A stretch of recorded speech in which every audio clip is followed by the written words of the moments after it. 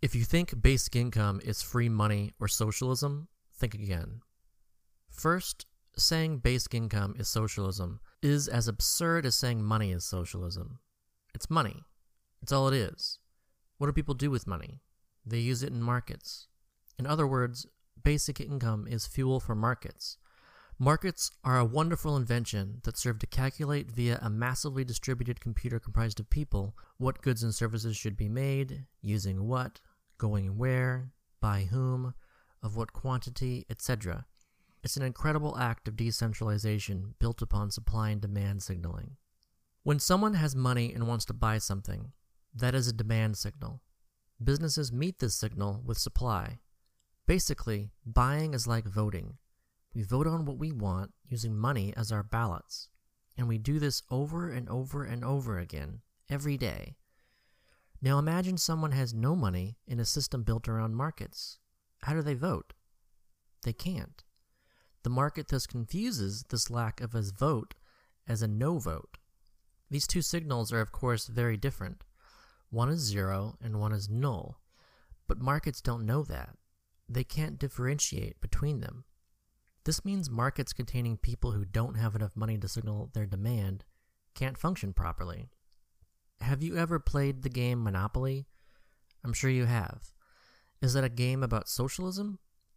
According to free money is socialism logic, it is, because everyone starts the game with free money, and everyone gets free money for simply passing go. But I'm sure you know the game is actually about capitalism, right? It's just a smart enough game to know that a game involving money requires that all players get a minimum amount of money. Have you ever heard of the Alaska dividend?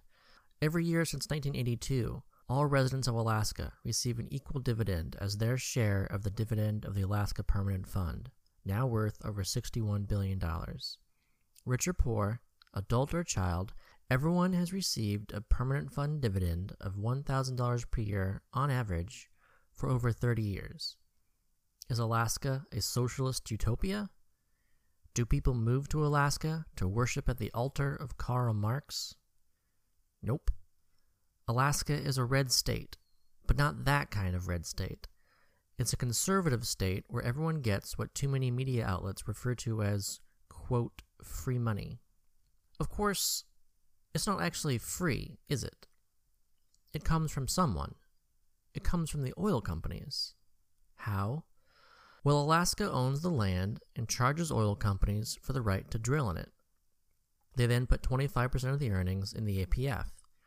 Being the conservative state it is, they figured that the government should keep its damn hands off that money. The APF is not to be touched, and the dividends go directly to Alaskans because Alaskans know far better what to do with that money than government does. As a result, the dividend boosts and stabilizes the economy, and every year, come dividend time, local businesses compete against each other for the business of Alaskan consumers armed with dividend checks. Does that sound like socialism to you? It didn't to Milton Friedman or Friedrich Hayek, both of whom supported the idea of basic income, and both of whom could be considered fathers of free market economics. Hayek was even from the Austrian school. If you are confused why free market economists could like the idea of basic income, that's because you probably don't actually know what basic income is. But that's not the only problem in such thinking. A bigger problem appears to be a preference of ideological thinking over scientific thinking. Here's what you need to do to avoid this mental trap. Go out and find experimental studies that show how given two populations, one a control group and one a group where the experimental variable is cash without conditions, that the one given money ends up worse off. Also, good luck with that. Because I've been looking for years now, and all I keep finding are study after study of people ending up better off. Imagine that, right? One of the biggest problems with government, and believe me, I recognize its many problems, is that it's full of people who think they know what's best for other people. But the thing is, it's that way because that's how we are. We vote for people who think they know what's best for people because we think we know what's best for people. It's our problem. And it's a big problem. Why? Because that's how places get to be what Americans think of when they think of the Soviet Union. Don't trust people by giving them money and letting them spend it as consumers in markets. Give them food. Don't let them choose what kind of food. They don't know what's best. Give them approved food, as determined by a board of health specialists. Give them housing. Don't let them choose their housing. Build public housing that's best for them. Give them this. Give them that. You just don't give them money, because money enables too much freedom. Money can be spent on anything. And don't give money unconditionally, because money without conditions means lack of control. Money with conditions means people must do what we want them to do. No having kids out of wedlock, 2 kids maximum, fill out 10 job applications per day, no refusing a job no matter what it is or what it pays. Work 8 hours a day, go to school, retrain, do what we say or else. That's control. Conditions are control. Lack of conditions is freedom. Do you think seniors receiving Social Security are under the control of government because they're all so scared that it can be removed at any time? Hell no. The exact opposite is true. Seniors vote in large numbers to make damn sure government responds to their needs. Government is afraid of seniors, and seniors can use their Social Security checks on anything. It's cash. They can also work to the day they die if they so choose. No one is stopping seniors from earning additional income. Their Social Security checks are simply an absolute minimum. It's a monthly, non-zero income floor from age 65 or so till death, possibly 50 years. Do you honestly think seniors are worse off with Social Security? That someone receiving it for 30 years is suffering under an oppressive socialist government that's controlling them, and if only they stopped receiving checks, they would be emancipated, and private charity would step in and lift them up just as high or even higher? Because there's really clear evidence that before Social Security, seniors were far worse off than after, and as Social Security spending per capita has risen, poverty rates have fallen in lockstep. But again, such understanding requires looking at actual evidence, doesn't it?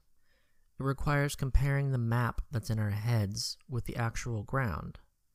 Do they match? Always remember, the map is not the territory. Here's some more of the actual ground.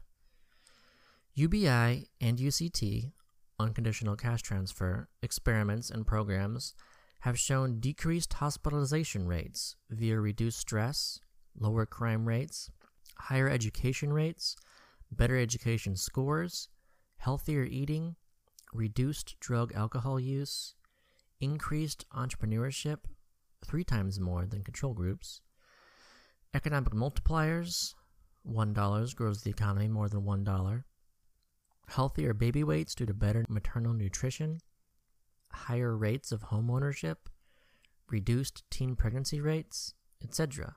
The list goes on and on.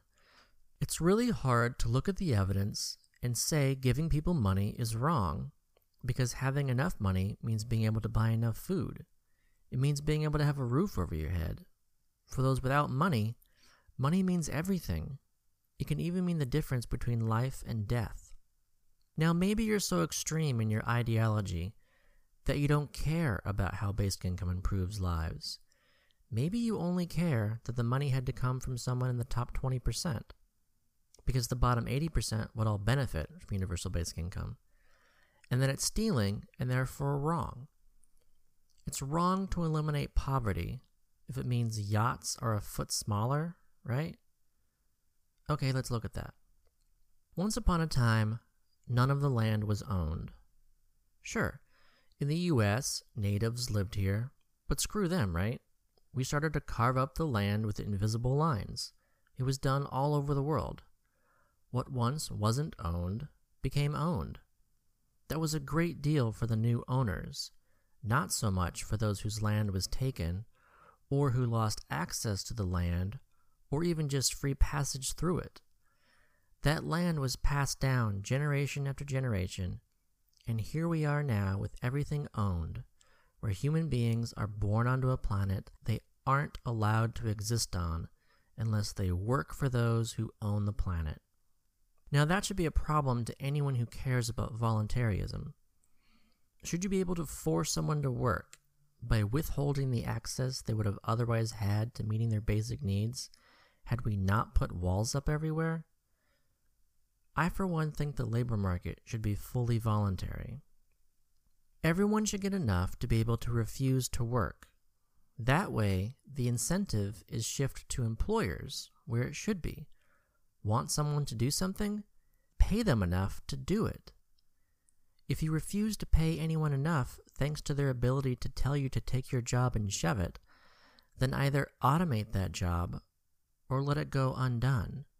If the work really needs to be done, you'll sweeten the deal or hand it to a robot. By the way, the best work is work done voluntarily. People are more engaged and productivity is higher. You should know that, but if you are fighting against a free labor market and forcing people to do the bidding of those who own enough property to command people to do their bidding, maybe you don't. Or maybe you're the one enjoying the involuntary labor force. Now, one of America's founding fathers looked at this whole loss of common property situation and thought, wait a second. When someone owns land, that land used to belong to everyone who no longer has access to it, and so they owe a rent to everyone to compensate everyone for their loss in exchange for the right of private ownership. That man was Founding Father Thomas Paine, and he thought the revenue from that rent should supply everyone an unconditional grant when reaching the age of adulthood and also pay for seniors and the disabled. Sound familiar? Let's also look at what's been happening in the economy.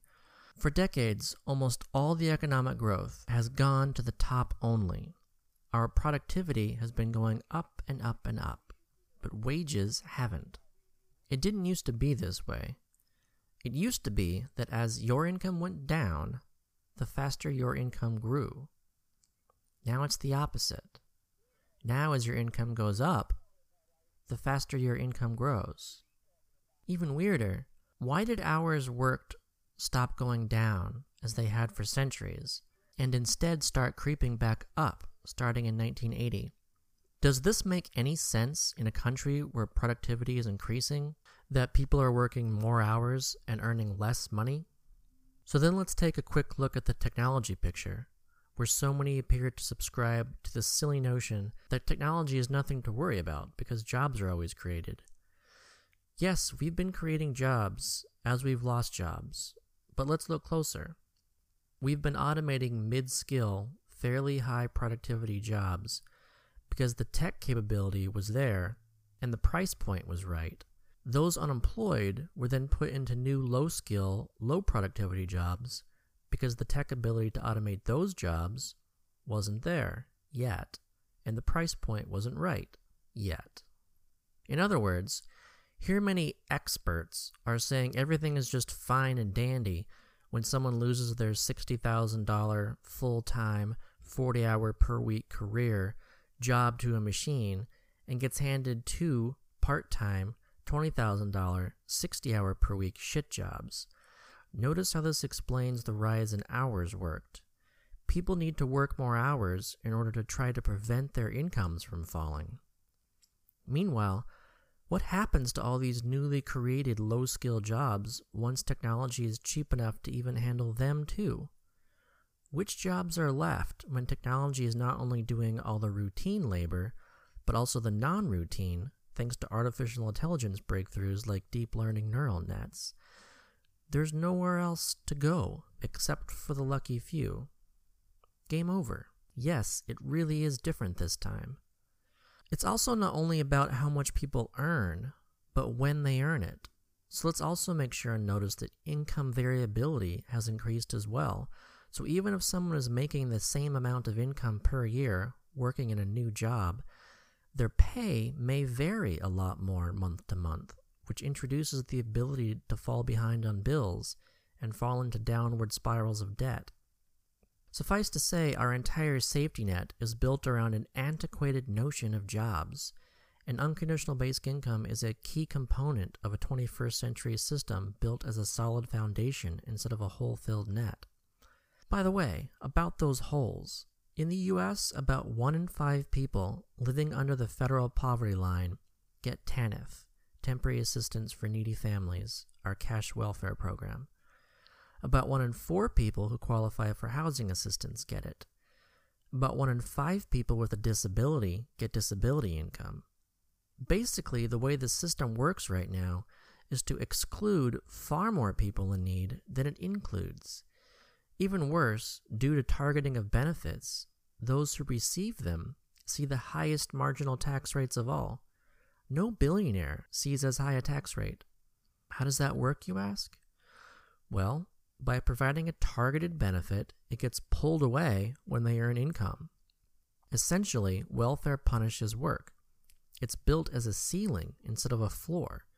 Would you work a shit job if you were promised 5 cents on the dollar?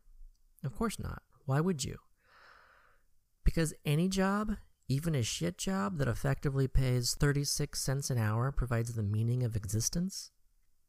One final thing. Unconditional basic income need not be done via taxation, just as the Alaska dividend isn't done via taxation. It can be done in many ways, including by non-debt-based money creation, which, by the way, is mostly done by private banks right now, not the government. And yes, even cryptocurrencies could be designed to provide UBI. So an issue against taxes is not necessarily an issue with UBI itself. At least it shouldn't be, but with how it's funded. In that case, be a part of the solution instead of part of the problem by talking about the best way to go about basic income instead of lying to people purposely or out of ignorance about what basic income actually is. Basic income is not left or right, it's forward. Basic income is also not charity. It's not a handout. It is owed to you. It's your dividend. It's your compensation for your loss of access to this rock in space called Earth. It's your return on investment for the tax dollars invested in level 1 research and development behind the technology unemploying you.